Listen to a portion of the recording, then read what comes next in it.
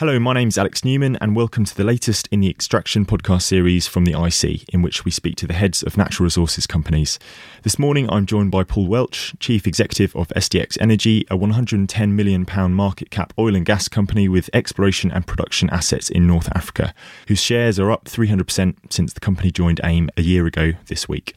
Paul, thanks for joining me. Thank you very much. As you only joined AIM fairly recently, there'll be quite a few listeners who are unfamiliar with the company and the story. So could we maybe start by getting an overview of SDX and its operations? Sure. So thanks for having me. Again, we're TSX and AIM listed. As you said, we listed on AIM last year. We're focused on North Africa, primarily onshore North Africa, and we have assets in both Egypt and Morocco at this point. We're producing about 4,000 barrels a day, and we have development opportunities, production, and some just exciting exploration, which I'm sure we'll talk about in a minute. So we kind of have the entire gamut of opportunities in a relatively small company at the moment. So you're in Egypt and Morocco. Yes. Why Egypt? Why Morocco? So I think two different reasons. In Egypt, we're there because we like the business environment. We've been there for a long time. We've been there since 2008. So we understand how it works, and it has some of the best geology in North Africa. I mean, it's got 3 of the top 10 basins that deliver value over the last 10 years. The fiscal terms are good. The business environment's great. You have a lot of local indigenous service companies, so that keeps your costs low. So we like it for those reasons. In Morocco, it's a slightly different story. It's not as well blessed with hydrocarbons, but the fiscal terms are fantastic, and the local natural gas prices are wonderful. So, there you pay a very small royalty and then 30% corporate income tax, but you get a 10-year tax holiday for that. So your fiscal terms are extremely attractive, and the local gas market is very underserved. So, we're selling gas at $10 MMBTU, whereas in the rest of the world, if you get $4 or $5, you're doing well. So for us, it's very attractive economics, which is why we're there. I mean, in Egypt, some natural resources companies have occasionally struggled with getting paid, issues around that. I mean, how do you mitigate against that, and what's your experience of doing business in the country? So there's two ways that we've mitigated that. I mean, firstly, we've taken a combination of Egyptian pounds and US dollars. Some companies aren't in a position to do that. We did a recent acquisition of a company called Circle. They didn't have the ability to take any Egyptian pounds, which meant their receivables were quite high. Because we have a lot of other businesses in Egypt and we can utilize those Egyptian pounds, we can take a combination of the two, which allows us to get paid a lot quicker. We also don't have a huge amount of production there. I mean, we make 4,000 barrels a day. So we're not a BP or a Shell where we have hundreds of millions of dollars of revenue. So our revenue base is relatively small, and we have a team on the ground that has relationships and works it very hard. So up until the time we took over Circle, we basically had zero receivables. And now that we've taken over Circle, we picked up some receivables, but we're slowly working those down. I think the government has made big strides in improving the commercial situation there. So I think you're going to see many people get paid back almost entirety over 2017. So I think we're not going to be unique anymore in that we'll be paid back. So I think it's a combination of flexibility on currency and relationships that have allowed us to get paid. That being as it may, I mean, Egypt's still a country which in the last 10 years has at various points been in a state of emergency. There's lots of trouble, in North Africa.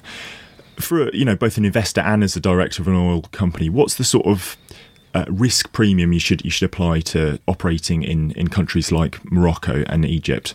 Well, in Morocco, I think it'd be close to zero because it's very stable. It's got one of the best governments, I think, in North Africa. It's proven. The king is well liked and loved by its people. So there, I think the risk premium is quite small. In Egypt, it's probably greater. However, if you look at what's happened in the E&P space over the time, we've never had any security incidents in any of our fields or anybody else's. We've never had any shutdowns related to terrorism or business interruption. So I think they've done a great job in kind of isolating the industry from macro events that don't involve us, let's say. We've been through 3 regime changes. We've managed to operate and get paid through the entire time. We're not unique in that sense. I think many other companies have done the same thing. So I think the news portrays Egypt slightly riskier than I think we see it on the ground. So for us, it's not, the North Sea, but it's not that bad. We quite enjoy it, and we think that creates opportunities because people perceive it as having issues, and that keeps out the competition. So it allows us to get more deeply involved in things that perhaps a small company like us couldn't have in other parts of the world. So we kind of enjoy it there in that regard. So your base in Egypt obviously increased with the acquisition of Circle Oil, these assets from Circle Oil. Yeah. I mean, and this has been a very, very busy year so far this year, and that acquisition was made or announced in January. Yes.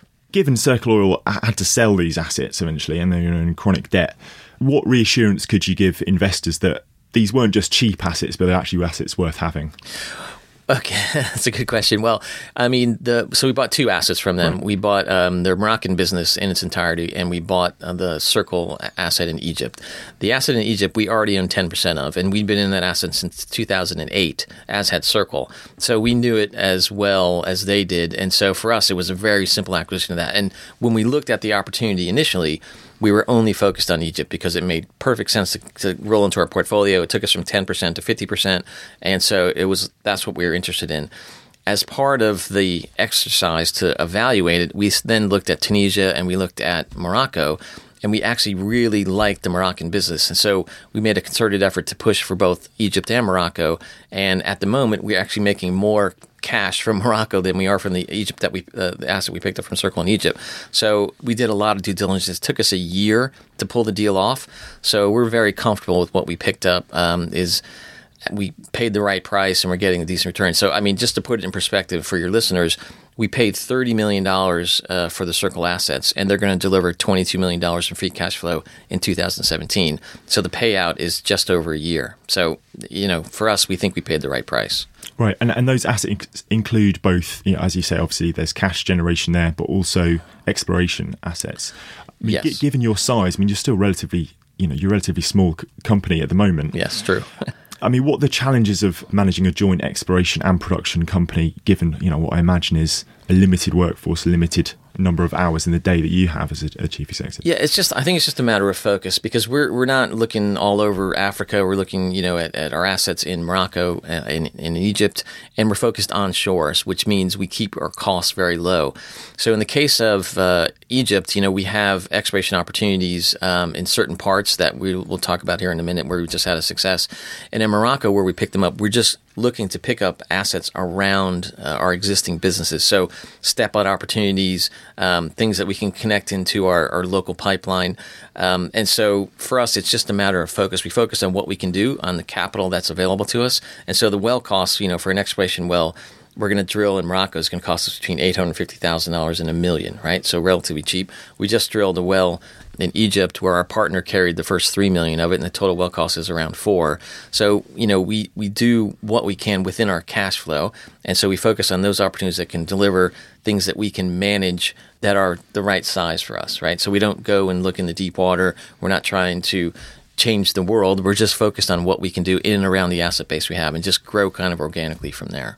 Given that cost base, then, I mean, are you relatively comfortable at the moment with the oil price jump? Oil and gas prices jumping around on whatever OPEC ministers are saying day to day. I think you might find this surprising, but for us, we can make money down to $21 Brent. Right. So if the price of oil drops, we see a lot of opportunities to pick up assets where other people are struggling, because I did mention up front, we're debt free, and so we generate free cash. We're debt free.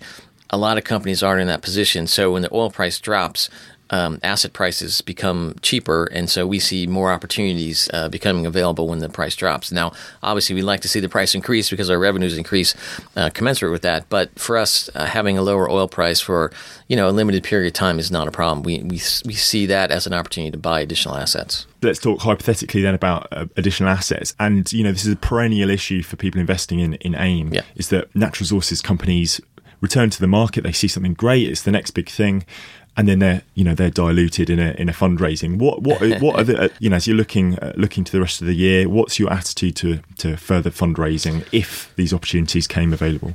Yeah, I don't think we're going to. Well, in fact, I'm certain we're not going to fundraise for the remainder of 2017.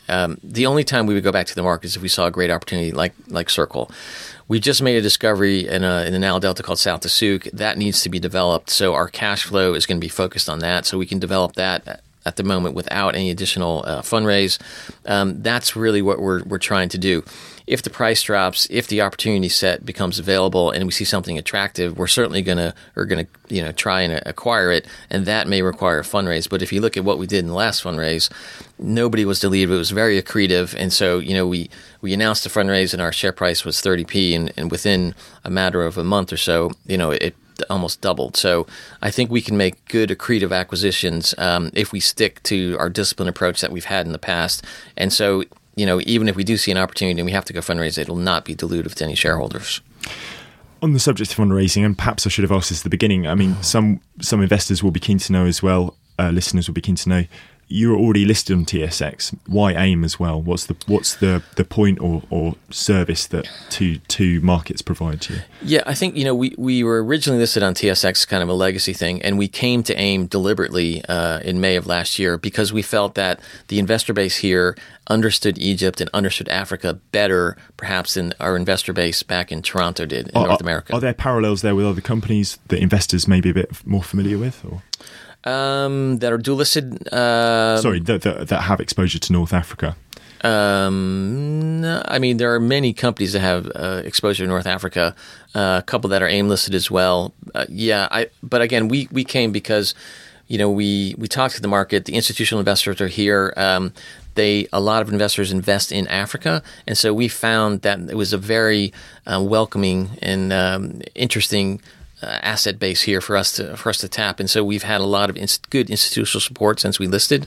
And when we came to AIM, we told people, look, we see opportunities in the space. At the time, it was primarily in Egypt. So we intend to grow. And are you interested in growing with us? And the answer we got was a resounding yes. So that was for us, I think, something very important. We wanted good, solid institutional and retail shareholders as well that have supported the story. And so that's the biggest reason we came here. So, Paul, I know you worked for an oil major for a number of years. I mean, how does the current role and current ways of doing business in the cycle compare with, project sanctions and the like at some of your larger peers? Well, so the nice thing is when you work for a major, you typically start when you're quite young. So you can go and try things and experiment, and they don't all work. And, it's kind of their nickel that you're doing it on. So that's one thing. But also, I think I worked for Shell for quite a while, and you have a very rigorous technical training. You see how the process works, and you also see how sometimes it doesn't work to your advantage. So coming to a small company allows you to kind of take the best of both worlds. You're much more entrepreneurial. You can do things a lot quicker. The projects are slightly smaller, but you can still apply the same technical rigor that you did when you were at a major company. And I think that combination works for us. It's also, because it's a small environment, everybody has skin in the game. So if you're successful, everybody benefits. And so that makes it a kind of a much more enjoyable, I'd say, part of the process. So, I think the combination is interesting. I started with a very large company, and I've gone to progressively smaller companies. And I would say I really enjoy the small company environment, particularly when, things are going well. Like you have a discovery, you have good cash flow, you have opportunities ahead of you. That's really when working for small companies is fantastic in my mind. Brilliant. Well, there you have it. So I've been speaking with Paul Welch of SDX, ticker SDX on AIM. Paul, thanks very much for joining me. Thank you for having me. And for more Investors Chronicle podcasts, including interviews, debates, and the usual roundups from the companies, markets, and personal finance teams, go to investorschronicle.co.uk or visit Acast or iTunes. Planning for your next trip? Elevate your travel style with Quince. Quince has all the jet-setting essentials you'll want for your next getaway, like European linen, premium luggage options, buttery soft Italian leather bags, and so much more. And is all priced at 50 to 80% less than similar brands. Plus, Quince only works with factories that use safe and ethical manufacturing practices. Pack your bags with high-quality essentials you'll be wearing for vacations to come with Quince. Go to quince.com/pack for free shipping and 365-day returns.